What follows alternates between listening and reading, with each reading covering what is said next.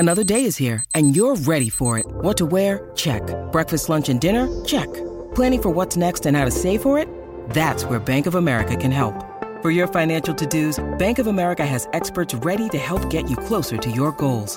Get started at one of our local financial centers or 24/7 in our mobile banking app. Find a location near you at bankofamerica.com/talktous. What would you like the power to do? Mobile banking requires downloading the app and is only available for select devices. Message and data rates may apply. Bank of America N.A., member FDIC. Welcome to the New Books Network. Confounding, exhilarating, and contagious. Emotions matter, and so does applying emotional intelligence. Welcome to Dan Hill's EQ Spotlight, the podcast where emotions rule. Whatever the topic, how do hearts and minds collide? Find out with your host, a college professor turned globe-trotting EQ entrepreneur. His mission? Each week, Dan joins prominent authors in decoding how emotions drive outcomes and make people tick. Now, on to the show. Hello, everyone, and thank you for joining me for the 77th episode of my podcast, Dan Hill's EQ Spotlight. The series appears here on the New Books Network, which has as its motto, sharing knowledge so people can thrive. Today's topic is using love, power, and justice to solve tough problems. I'm joined by Adam Kahane. He is the author of Facilitating Breakthrough, How to Remove Obstacles, Bridge Differences, and Move Forward Together. The publisher is Barrett Kohler Publishers. Adam is the director of Rios Partners, an international social enterprise that helps people move forward together on their most important and intractable issues. Welcome to the show, Adam. Thanks, Dan. Okay, well, let's plug in. What's the overview you can offer us of the book? Well, the book starts from the premise that to deal with the issues we have to deal with in our organizations and communities and world, we need more and better collaboration. We have to find ways to work together, including with people we don't agree with or like or trust. And to do that, we need more and better facilitation. So the book offers a bigger and broader vision of the role that facilitation can play in moving forward together. Okay, and you've had a broad range of ways in which you've applied your skills and what the book is about. I think listeners will be intrigued to know a bit about all the different instances where you've got to practice your craft. Can you tell us a few of those? Well, I got started in this kind of work 30 years ago when I was invited to be a facilitator for a series of meetings in South Africa of people who were trying to figure out how to end apartheid and move to democracy. And the interesting thing is that the group that had been assembled wasn't people from one organization or faction. It was representatives of the whole system, which in the South African case meant black and white, opposition and establishment, left and right, politicians, business people, trade unionists, community leaders.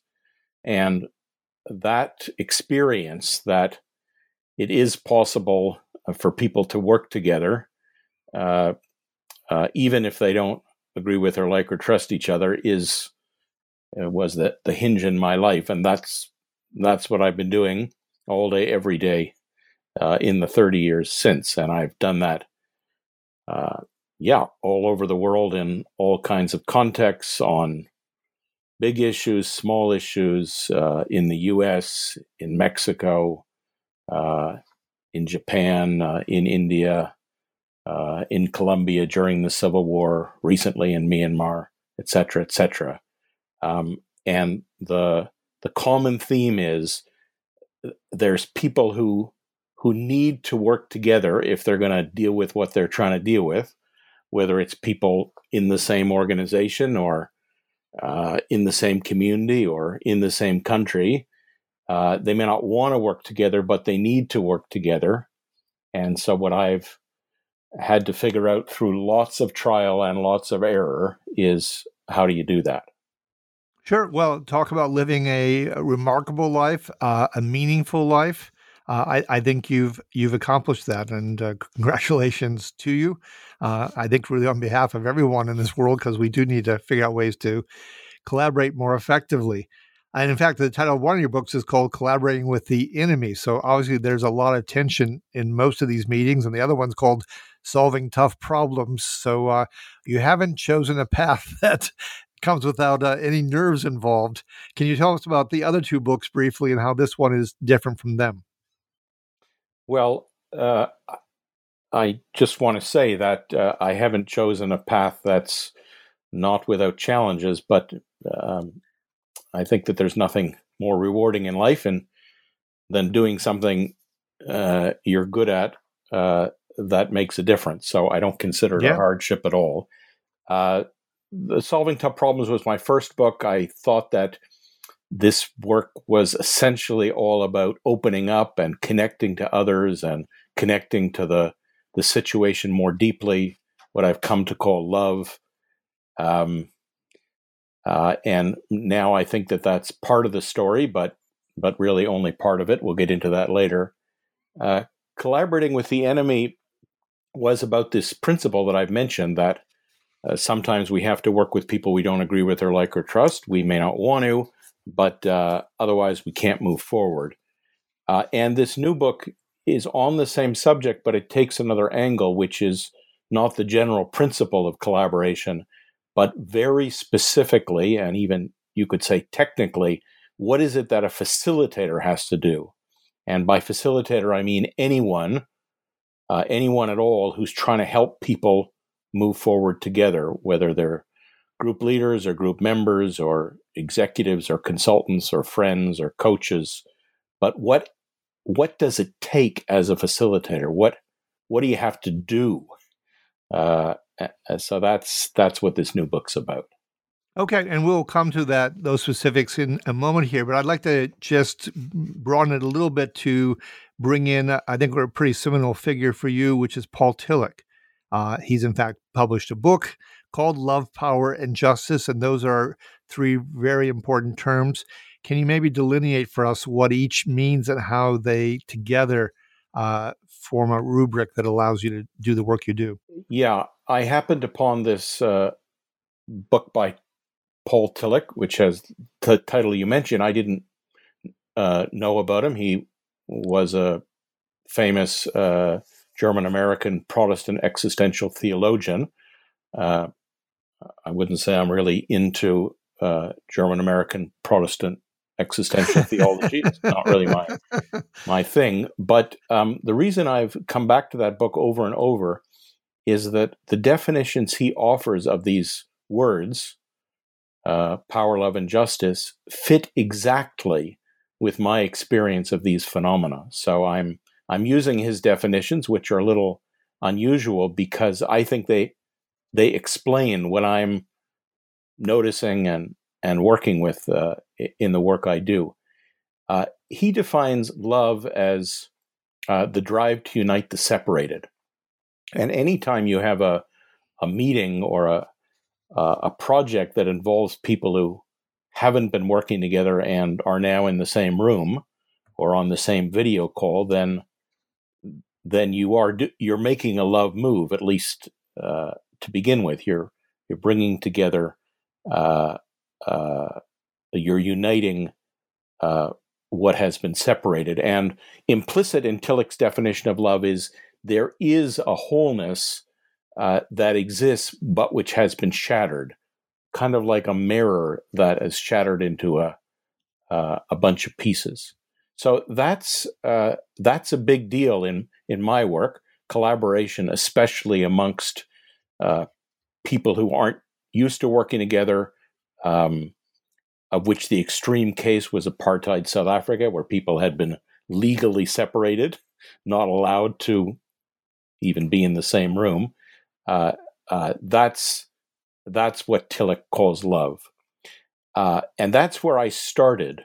But the way I got to Tillich is that one of his most famous students was Martin Luther King Jr., and King, quoting Tillich or referring to Tillich, said that power without love is reckless and abusive, and love without power is sentimental and anemic. So this is what got me to Tillich, and to Tillich's definition of power, which is the drive of everything living to realize itself. It's more like the Spanish poder, the capacity to get things done. And what I realized is that literally nothing happens without power. You can connect people, you can bring them together as much as you want, but if there's no drive to self-realization of the individual or of the organization or of the group, literally nothing's going to happen. And we all know what power without love produces. Yep. Recklessness and abuse at best, genocide at worst. And but this pair of words shows that the equal danger, maybe even the worst danger, because it's so easy to overlook. Love without power, sentimental, anemic at best, and at worst, cynically reproducing of the status quo. But I always wondered, what did Tillich mean, or actually King as well, by adding the word justice to this? And it's harder to make out. But the way I understand it is, justice is the structure or the form or the system that allows power and love to be exercised, and in particular prevents the power of some from extinguishing the power of others, like kneeling on somebody's neck, if you want a graphic example of what injustice looks like. So anyway, to make a long story short, a very long story, very short, my understanding of the essence of facilitation, of helping people work together, is unblocking not one, not two, but all three of these intrinsic drives: the drive to love, the drive to power, and the drive to justice. Well, speaking of power, I remember one point in the book, I think there's the quip, oh, sure, I can show you a 5-point plan, and that's my fist, bunched together. Because when I started reading in the section in the book about love and power, I thought actually of the two principal emotions, the two approach emotions of happiness and anger. Because as with love and happiness, you are embracing, you are opening yourself up to the occasion. And yet anger, although it's often called a negative emotion, has a constructive purpose. You are trying to make progress. You are trying to have some control of your destiny. You're trying to break through barriers and get to a different place. So used well, both of those emotions, which are very predominant in people, I would say on average in my studies over the past 20 years, those two emotions account for about 70% of the average person's emoting. So they are really huge factors. And if you can harness both of them, within the constraints of applying or allowing for or enabling justice, that's very powerful. There's another construct here, which I think is also important. You talk about the vertical versus the horizontal. And I think it's worth taking time to establish that. Do you mind offering some words on that front? Yeah. So as I try to unpack how do you facilitate? How do you help people collaborate? How do you help people move forward together? I realize that the most common approach to facilitation, the one in most of the textbooks, the way most facilitators try to do this, is what I call vertical, which means there's a hierarchy, which means the higher over the lower, the boss over the subordinate, or the expert over the people who aren't experts. But more fundamentally, it's the hierarchy of the larger over the smaller. So the way this shows up in facilitation is when the facilitator says, yes, I know that you think this is important, or I know that this is important to you, but can we think of the good of the whole, of the organization or of the community, of the country? There's nothing wrong with that. It works well, but it really has a limit. And what's good about it is it produces unity, coordination, but the limit is that it shuts down dissent and important contributions and important interests, and therefore often leads to people saying, yes, I'll go along, but not really going along, and so sabotaging or not actually implementing what is agreed. So that's the most common approach to facilitation. There's another common approach, which is the opposite. I call it the horizontal, and a lot of facilitators use it. It's basically rejecting the hierarchy and saying the crucial thing in working together is that everybody's equal, and therefore everybody's going to think what they want to think and do what they want to do.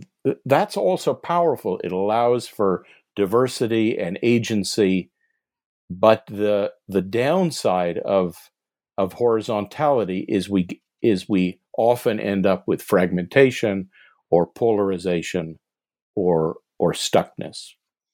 And so when I realized that the most common ways of facilitating are what I call the vertical approach and the horizontal approach, I started to wonder what would be a way of escaping from those two poles in how to facilitate.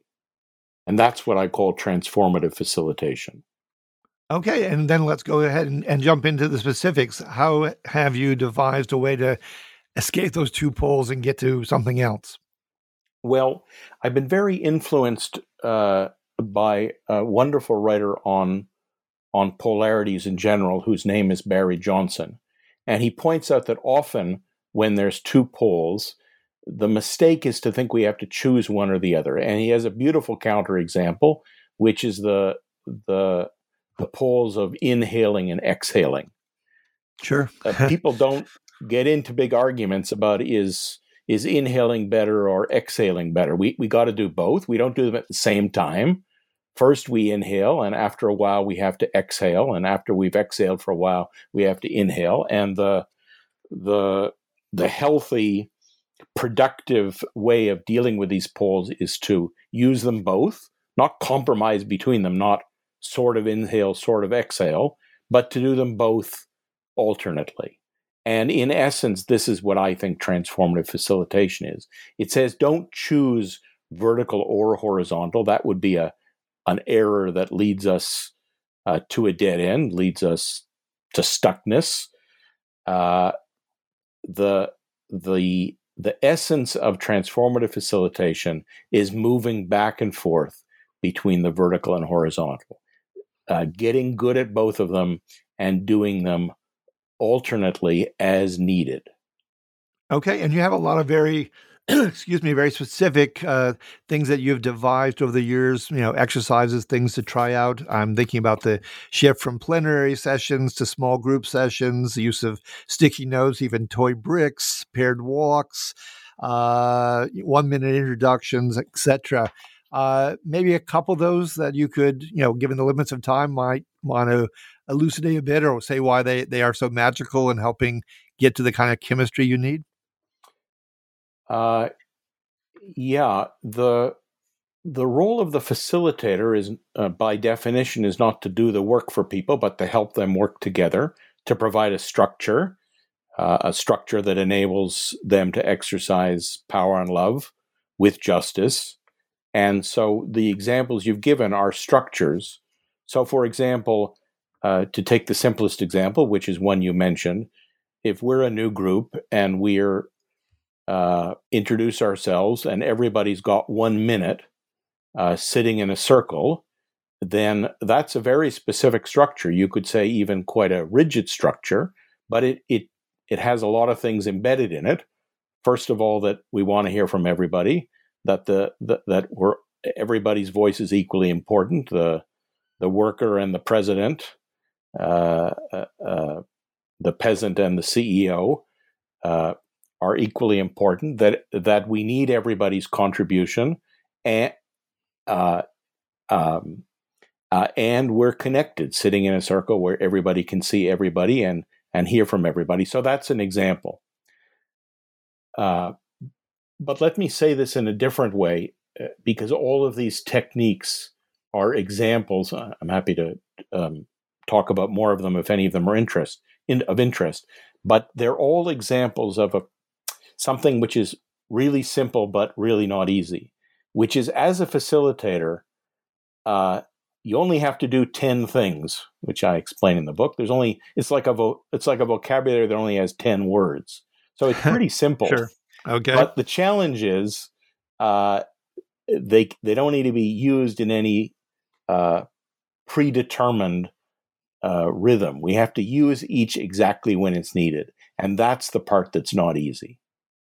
And I assume you're referring to some words like direct and accompany and conclude and advance, or yes, actually exactly. 10 different words. Okay. Exactly. Those are the 10 things you need to do to facilitate are the ones you mentioned: inquiring and advocating, advancing and concluding, discovering and mapping, accompanying and directing, and standing inside and standing outside. So it's pretty simple. It's only 10 things. But when you have to do them, that depends above all on, well, what's happening right now and what does the group need to do in order to be able to advance.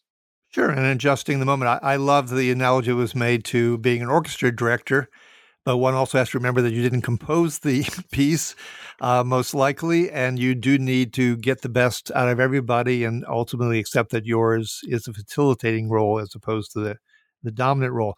Speaking of dominant, it would strike me that given the vertical versus the horizontal, in a company setting where the CEO is accustomed to having the power, and yes, they inhale, they exhale, but they also exhale, giving lots of directions and commands, that it can be maybe particularly difficult to move them beyond a vertical approach.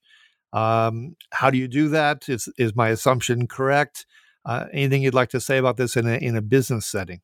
Yes. So for people in positions of authority, like CEOs, like me in many contexts, a very comfortable default is the vertical. Or you could go further than that. A comfortable default is forcing, okay, I've listened to all of you, but we're going to do it this way. And I'm not saying that's never a good idea. I'm just saying it has limits. And there are times, maybe lots of times, maybe more times than there used to be, where the boss, however powerful or smart he or she is, can't fix it by themselves or can't fix it just by telling people what to do. In those circumstances, which is not all circumstances, we need collaboration. And that involves also the horizontal, also the principle of equality.